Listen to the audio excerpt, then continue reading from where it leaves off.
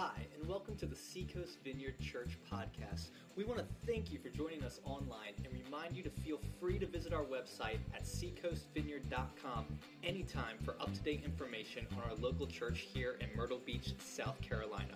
If you would like to give financially to this ministry, whether that's a one-time gift or a recurring monthly gift, simply click on the Give tab at our website and give however God leads you.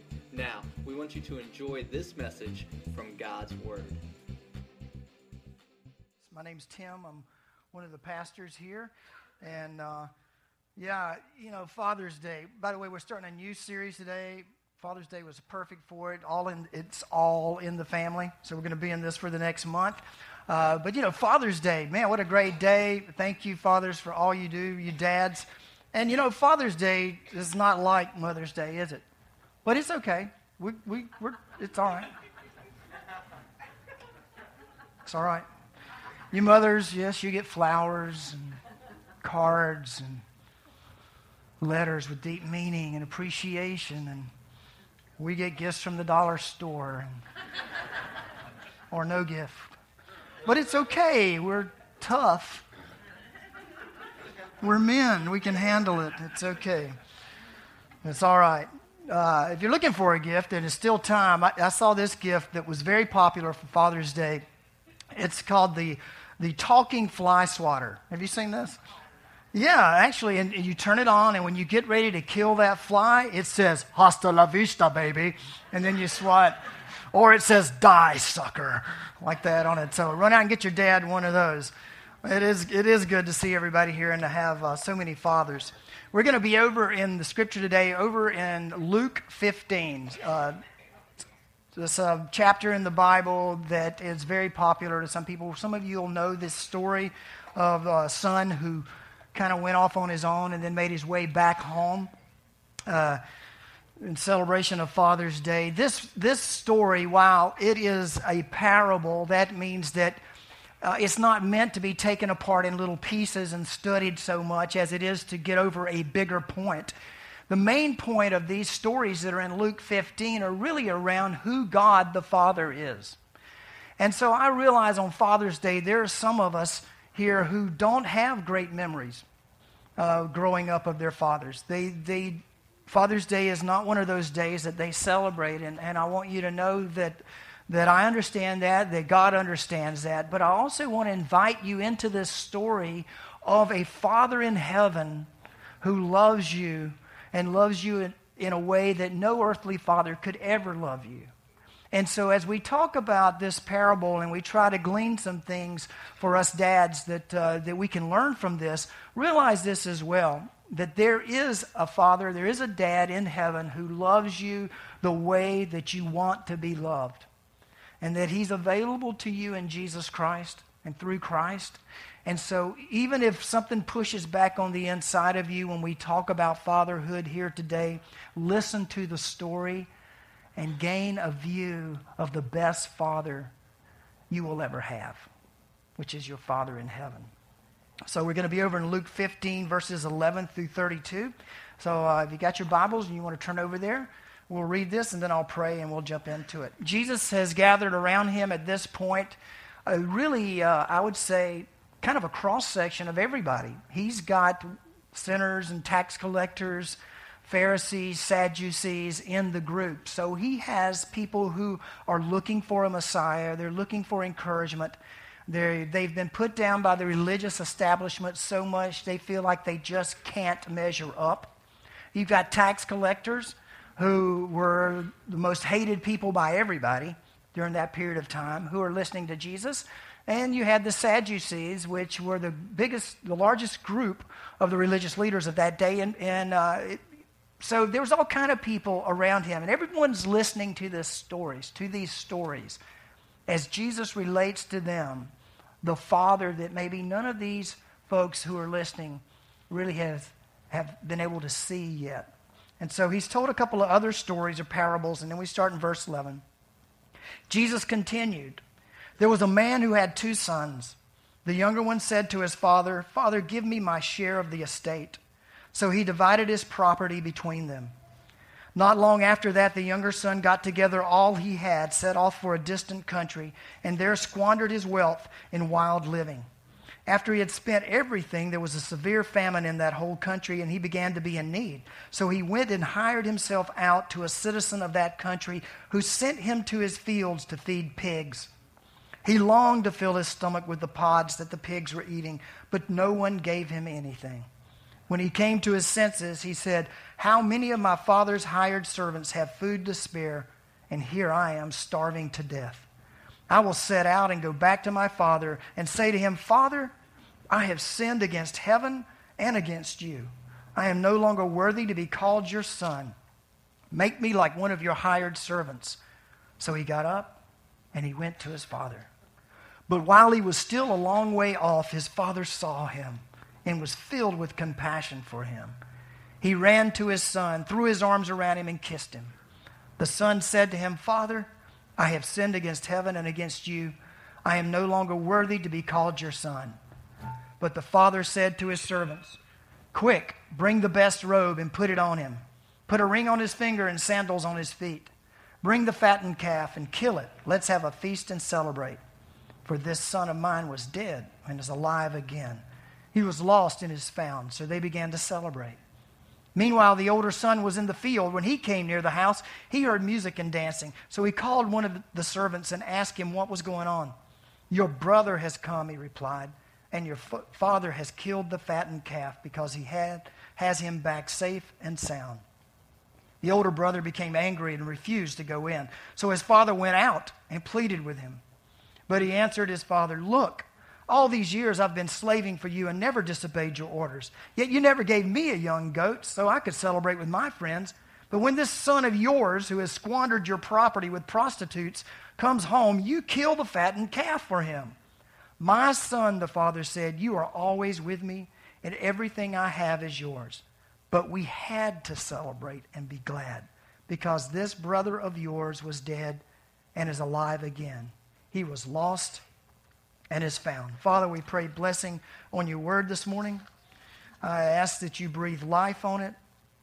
I ask that this would be an encouraging word for the dads here. You're the perfect father, God. And we want to be like you. And we need your help to do that. And so we ask for you to come. In Jesus' name, amen. You have a fill-in in your handout. If you would like to take it out, you should have a pen as well. If you want to track along with me, there are 5 fill-ins there. And I just want to point out a few things here in this story. The Jewish people who were listening to this story would have gotten madder by the moment as they heard Jesus tell this story. Their temper would have just began to build in them until at one point in this picture, they probably would have checked out pretty much and said, "What? Who is he talking about? No father would ever behave this way." Whenever inheritance like this, the youngest son in this culture, the youngest son would get 1/3 of the inheritance. The older would get 2/3. And so this young son, who we think was probably around 18 or 19 years old, so he's very young, a young man, comes along and is brash. And if you have teenagers, God have mercy. If you have teenagers, you know that they can request things of you without giving a whole lot of forethought, to it. And so this young man comes to the dad and says, "I want my inheritance now," which was basically saying to him, "I want you dead, because you don't get your inheritance until you die." So the Jewish people that were listening to this they were probably livid. The more this story went on, the more it just looked like, what kind of father would be like this? What kind of dad would be like this? This is ridiculous. But that's the point. Because this parable is a picture of the heavenly Father, the perfect Father. And Jesus was shocking them with this story of how the perfect dad responds. Now, in the parable, I do want to be careful. There are things that aren't covered in this parable for being a good father and all, but there are some things that we need to point out here. You have a fill-in. Your first fill-in is this. His father was generous. His father was generous. In verses 17, when he came to his senses, when the sun had finally ran out, after he got to Myrtle Beach and spent all of his money. I mean, this could have been Myrtle Beach, right? I mean, he's sitting down on the beach going, gosh, I don't have enough money to stay anywhere. There's no money for food. When he came to his senses, he said, how many of my father's hired men have food to spare? And here I am starving to death. I will set out and go back to my father and say to him, Father, I have sinned against heaven and against you. I am no longer worthy to be called your son. Make me like one of your hired men. So he got up and went to his father. This is a story of scandalous grace. Scandalous grace. It doesn't make sense. It doesn't make sense. But this father's reputation was such that even his employees considered the man a generous man, because the people that worked for this father had enough to live off of and have a little left over. And so the son evidently had seen that in his life. You know, children are watching us. They're watching us all through life, and this son had watched the dad as he dealt with his employees, how he treated them, and in his moment of need, he looks back and he goes, wait a minute, my father treats his own employees better than what this guy is treating me here where I am right now. Maybe my dad will take me back and let me be simply a staff member or an employee. Maybe he'll do that. At least I'll have enough to live off of. This father was generous. And I don't mean just with his stuff. Not just with stuff. Because in all honesty, the things that we need to be generous with our children, goes way beyond the stuff that we have. We need to be generous with ourselves. Giving of ourselves. Proverbs 11:25 says, a generous man will prosper. He who refreshes others will himself be refreshed. If we're generous with our time, if we're generous with our hearing, and I got to tell you, let's be honest, man. Is it not difficult to sit and listen sometimes? Now, let's just be honest. It's okay. We're all in recovery, all of us here. All of us fathers, we're recovering, but we need to be generous with these. Maybe a little less generous with this at times. Get it? We need to be generous with our ears. We need to be generous with who we are. And this son looked back and he said, gosh, my dad he's a generous man to even his employees. Maybe I can become an employee. He'd given up hope of ever being a son again. Maybe I can just go back and feed myself. Generosity. Oh, by the way, today when you go out to eat, your dad is going to want to pay for it. Let him. It's what we do. I mean, just let him, okay? Just let him do it. And, dads, I also want to say this. Be generous with your teenagers. I know that's a tall order, okay? Be generous with your teenagers because, who understands what happens in the teen years? You have these sweet little, wonderful, great, precious little children at 9, 10, 11, 12, and then 13, 14, 15, 16. You're going, what happened? What happened to my sweetie pie? I don't understand it. And I used to read all these books on raising teenagers because I had them, and none of them worked. None of them worked. None of them worked. But I did find this one line, and I want to pass this on to you fathers. This one line in one book, and I think it was called Raising Teenagers.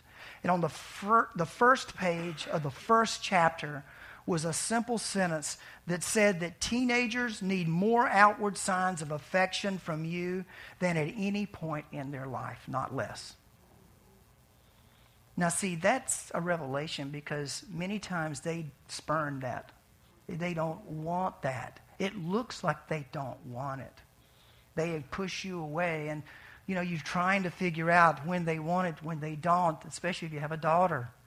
And you go, is this now? Okay, that's not good. That's not good. Then there's another time. You never give me any time. Got to figure this out. And just know this.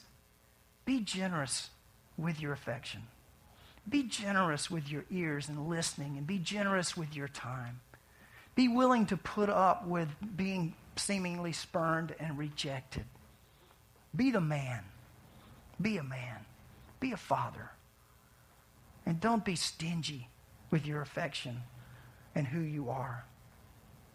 give yourself to your children. And secondly, the second fill in here is his father was expectant. Verse 20, so he got up and went to his father, but while he was still a long way off, his father saw him. This father, it sounds to me like this father went out onto the road every day and looked down at it, expecting his son to return. He never gave up hope that his son was going to come back. He held on. And it's easy to give up, isn't it? We men, we compartmentalize. It's a part of who we are.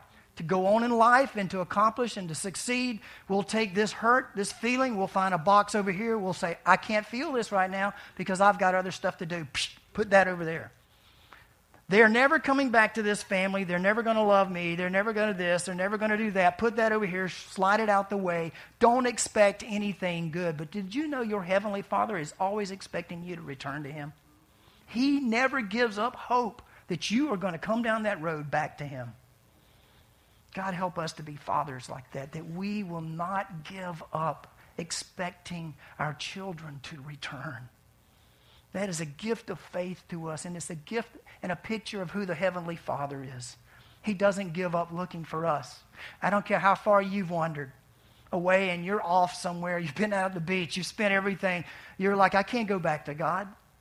I've been back 100 times, and I've gone 100 times. He's not going to take me. Oh, yeah, He's looking for you right now.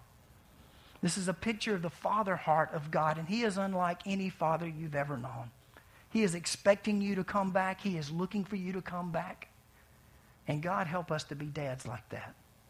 Well, we don't give up, but we expect the best. We expect good things. I mean, we expect other things out of them, don't we?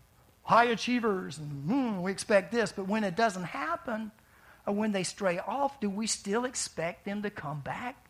Do we hold on to some hope and say, I'm not giving that up? I'm believing they will come back to God. They'll come back to me. They'll come back to the family. They'll be back one day. Colossians 3:21 says, fathers, do not embitter your children, or they will become discouraged. And so we don't want to make them so bitter in their lives that they push off and don't feel like they can come back. This son in this story, he got convicted over his behavior. He wasn't afraid of his dad. He knew he had hurt his father and disrespected his father. But he also knew his father was a generous man. He also knew that this father was able to give love and to give compassion to him. And so he wasn't embittered by his dad's behavior. He was hopeful. And the father was hopeful, even in the midst of this. Don't you wish you had more explanation in this story?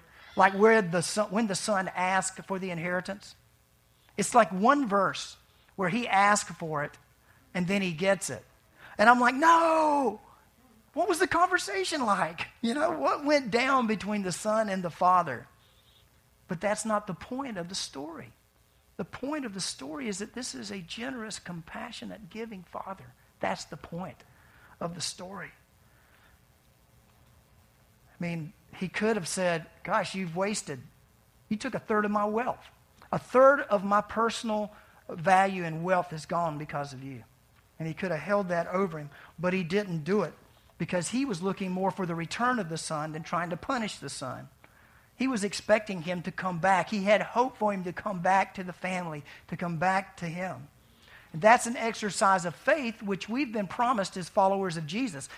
Some of you know the scripture in Hebrews 11:1 where it says that faith is confidence in what we hope for. Do you hope for the return of your child? And it's assurance about what we do not see. And I think that's the picture of God here, going out to the road and looking for you to return. And that's a picture of us as fathers and moms, that we go out, no matter what has happened in life, and we expect our kids to come home. We expect them to come back. Don't lose that. And dads today, if you've said to yourself, I've heard enough. You ever thought that? I've heard enough.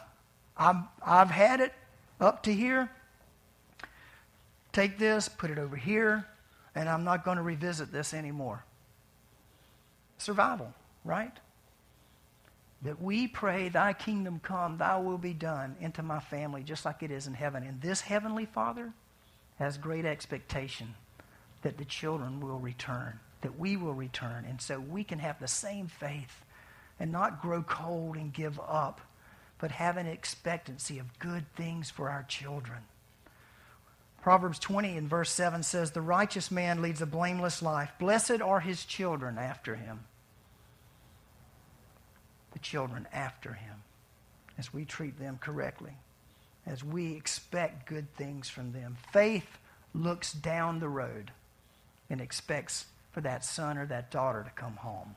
Let's don't give that up. If you're dealing with that, and again, the picture here is God is like that. He has not given up on you. He is still looking down the road, expecting you to come home. The third one here is his father was compassionate. His father was compassionate. So he got up and went to his father, but while he was still a long way off, his father saw him and was filled with compassion for him. He ran to his son, threw his arms around him, and kissed him. You know what? Compassion doesn't mean anything unless it's expressed. You could say, are you a compassionate person? Well, really, somebody else has to answer that. I mean, you can say, I'm a compassionate man, but ask somebody, especially those closest to you, is he compassionate? Because compassion, unless it is expressed, it's just something going on in our head. But this father got up, he had compassion on him, and then the behavior respond. You see the response, that compassionate response. He gets up. How many of us were going, well, he's just got to come back to me.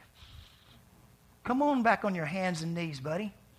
Come on back right here. I remember when you insulted me, wished I was dead, wasted 1/3 of what I've worked for all of my life. Make your way back. Instead, this father runs down the road. The minute he sees that figure coming up the road, he takes off to meet him. That's compassion. You go and you meet them as they make their way back. God indeed is a just God. He's a strong God, but he is also a compassionate God. Don't let the exchanges and don't let life rob you of having a compassionate heart, Father. Let's keep it. Let's nourish a compassionate heart. Allow our hearts to be softened. This father gets up and runs toward the wayward son, not away. And this father runs up to him and throws his arms around the son instead of throwing arms at the son. And you know what? In this culture, this father, and this is what the Jewish people were thinking when they were listening to this story, he had a right to slap this son down. The minute that son, that 18-year-old, asked him for his inheritance the way he did, it was such an insult that in this culture, that dad had a cultural right to nail him. But he didn't. God has a perfect right to nail us. Instead, he nailed his son so that we can be that person coming back down the road and be accepted and be forgiven. And now he calls us to be those kinds of fathers, that kind of father.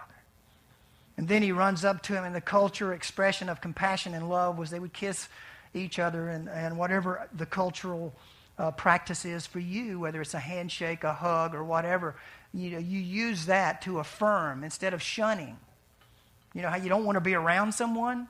You're like, I've had it with you, so we shun people. We do everything we can not to be around them, and we can do that even with our kids. Like, I just don't enjoy being around them. I don't want to be around them. Instead, this father ran toward him, hugged him, and then lavished expressions of compassion on him. God help us to be fathers like that, and God help us to experience a father like that.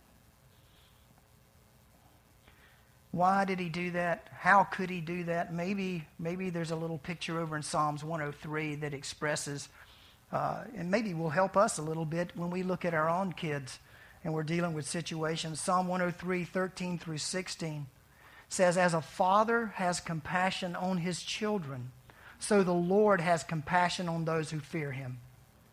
For he knows how we are formed. He remembers that we are dust. As for man, his days are like grass. He flourishes like a flower of the field. The wind blows over it, and it is gone, and its place remembers it no more.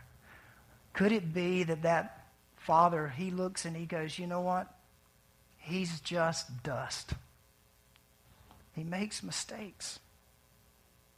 And maybe he was reminded, I'm just dust.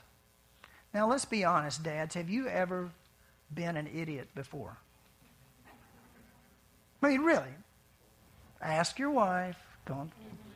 Have you ever acted dumb? Have you ever done dumb things, especially when you were younger? Have you? Sometimes we have to remember this Psalm 103, and we look back and we go, that's right, I'm just dust too. I'm just dust as well. I am. My son, my daughter, the one who's acting out right now is just dust. And I wish they weren't acting like that, but when they make a move, I'm making a big move. I'm going to extend the compassion that God has given me, and I'm going to give it to them. We need to be reminded of their frailties, of their weaknesses, and even our own at times, so that we can have some compassion. And that's especially true, again, I know I'm mentioning teenagers a lot, but especially when your child enters bizarro world. You know, bizarro world is where your sweet little wonderful daughter or son at 10 or 11 is the most beautiful thing and loving thing. At 11, it's great. At 12, some things start changing. 13, things change. 14, that little sweet, it's like, you know, Walking Dead suddenly. It's like comes out. What happened to my little girl? What happened to my little boy at 11, 12, 14, 16, 17? And we're like, what happened? What happened? We need to be reminded that we went through the same thing at those ages. That the heart, our heart, is desperately wicked and in need of a Savior, in need of a cleansing, in need of salvation, of change. And at those times when we're so tempted to compartmentalize and slide it over and not have compassion, let's remember that they are but dust. And so are we. Your fourth one there is, his father was forgiving. Verses 21 through 24. The son said to him, Father, I have sinned against heaven and against you. I am no longer worthy to be called your son. He's telling the truth. He's telling the truth. But, and I love this in the scripture when I see but the father said to his servants, quick! Don't let the son have enough time to wallow in his grief so long that it's going to hurt him for the long haul. Quick! Respond. I'm going to let him stew in his own juices for a little while. Yeah, that's what I'll do. Let him stew in his own juices for a little while so he'll know how bad he's hurt me and his mother. I'll just punish him that way. But this Father, the Heavenly Father, quick. Reassure him of your love. Quick. Reassure him that you care for him. Bring the best robe and put it on him. Well, I might show you some affection after a year, buddy. But the way you've treated me, there is no way in the world I am going to treat you with any sense of care and concern. There is no way. Put a ring on his finger and sandals on his feet. Bring the fattened calf and kill it. And this was a major deal. This was like a citywide deal because this was a wealthy man. Because he took the biggest cow he had and he had it cooked up and the whole town came out. And it was a big deal when the son came home. And the father made it a big deal when he came back. And the father still makes it a big deal when his sons and daughters come home. The angels rejoice, it says, over one that repents. There's still a party going on when you come to God. And one day there'll be a huge celebration for all of us that have returned. In the meantime, we dads pray, thy kingdom come. Help me be like you, Father. Help me be a dad the way you are. Help me, Lord. Let's have a feast and celebrate. For this son of mine, see, I don't deserve to be your son, but what does the Father say? This son of mine. He is proud, even with all of this behavior, to call him his son. No matter what he's done. This son of mine was dead and is alive again. He was lost and is found. So they began to celebrate. We can lose sight of the main thing, dads. We can make it more about us than we can them. You know, in situations where we have these confrontations with our children, somebody has to be an adult. Somebody has to be an adult. Otherwise, it's 2 ticks and no dog. Get it? 2 ticks, no dog. Both just shrivel up, fall down. Somebody has to step up to the plate and be the man.